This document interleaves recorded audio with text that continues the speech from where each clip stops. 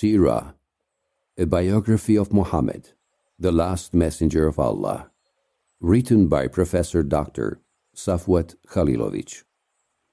Chapter 29. Commandment of Ritual Prayer. Many people wrongly believe that ritual daily prayer, salah, was commanded during Muhammad's ascent to heaven, Miraj, that is 10 or 11 years after the first revelation. This is wrong. What was prescribed during the Miraj was the 5 timings of the prayer, that is, obligatory prayer, to be undertaken 5 times a day in precise intervals, at dawn, at noon, in the afternoon, at sunset, and at night, Fajr, Zuhr, Asr, Maghrib, Isha, respectively. The ritual prayer was commanded to the Prophet, peace be upon him, in Mecca, soon after the first revelation. The relevant surahs and other Islamic literature read that once the revelation started coming down a regular basis, Angel Gabriel came to the Prophet, took him outside Mecca, and showed him how to perform ablution and prayer. 2 prayers were commanded then, one before the sunrise, the other at the end of the day, each comprising 2 cycles of bowings and prostrations, rakat. The ordering of ritual prayer at the very beginning of Muhammad's prophethood is an indication of the importance of prayer in Islam. The mission that the Almighty Creator tasked with was extremely difficult and demanding and necessitated a continuous connection between the Prophet and Allah. This is an important message to the whole mankind. Life difficulties should be alleviated by strengthening one's connection to the Almighty Creator. And the best way for it is to perform prayers with humility. For his whole life, the Prophet, peace be upon him, used to perform ritual prayer whenever something troubled him. That is an excellent message to all Muslims. When you go through difficult moments in life, perform your prayers. Allah subhanahu wa ta'ala verily said, "You who believe, seek help through steadfastness and prayer." Chapter 2, verse 153.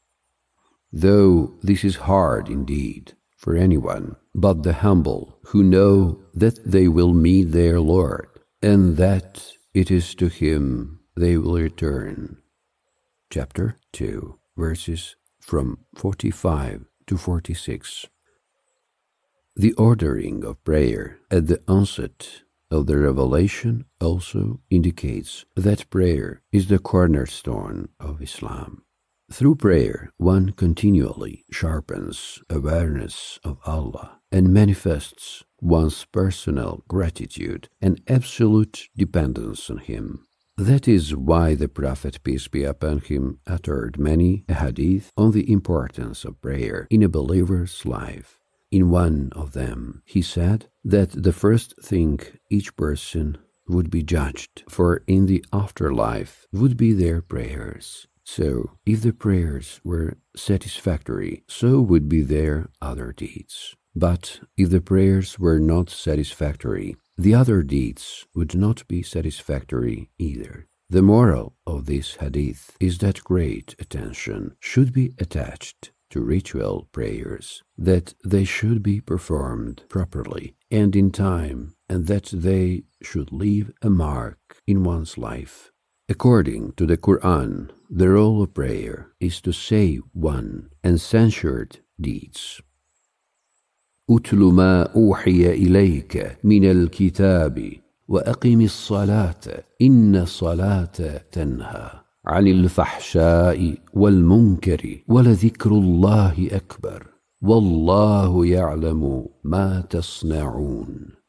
Prophet, recite what has been revealed to you of the Scripture. Keep up the prayer. Prayer restrains outrageous and unacceptable behavior. Remembering God is greater. God knows everything you are doing. Chapter 29, verse 45. Several lessons. We may draw many lessons from this period of the Prophet's life, to name but a few. To call people to the path of righteousness is not an easy task. It requires a great commitment and vigil presence, in addition to sincerity, gentleness, thoughtfulness, persistence, wisdom, and forgiving the worldly pleasures. At the very beginning of the revelation, Allah subhanahu wa ta'ala sent down the surah wrapped in his cloak. You wrapped in your cloak, arise and give warning. Proclaim the greatness of your Lord. Cleanse yourself. Keep away from all filth. Do not be overwhelmed and weaken. Be steadfast in your Lord's cause. Chapter 74, verse from 1 to 7. These words marked the beginning of a new era in the Prophet's life. It was as if Allah subhanahu wa ta'ala thus explained, the one who lives for himself only lives a carefree life. But you, Muhammad, or missionary, who are to carry a heavy burden on your shoulders, you have no time to sleep. The time of resting in a warm bed and living a peaceful and comfortable life is history. Arise for the grand task awaiting you and the mission assigned to you. From this day, a ceaseless vigil, a long and difficult struggle, and dedication in the way of God. Arise and prepare yourself for all that. These are the words that all Muslims should be aware of, in particular those who represent Islam and Muslims officially, or interpret the religion and call others to embrace it. Officials who chair and run Islamic institutions, Muslim religious teachers and scholars, they all are actually missionaries of Islam. Therefore, they have an even greater responsibility before the sublime Allah. If they are not aware of these words that the sublime Creator sent down to his favorite and chosen one at the very beginning of the revelation, and if the interests of Islam and Muslims do not always come before their personal interests, then there is a great risk of vast damage for Islam and Muslims. Not only that they, as individuals, will face troublesome judgment in the future world, but the Muslims as a whole will be lagging behind other nations and cultures in this world as well. Because of that, missionaries must have always be aware of these words and demonstrate their faith, Islam, not just verbally, but practically as well, since personal example is the best and most convincing way of calling to Islam. When Allah subhanahu wa ta'ala decides to choose his servant to call to the path of righteousness and reformation, he instills in his heart contempt for the delusions and perversions that his environment is steeped in. It means that a missionary of Islam should first honestly answer to himself whether he really despises such delusions and perversions. If he is honest when he says he does, then he should inevitably refrain from vice and ill-doing.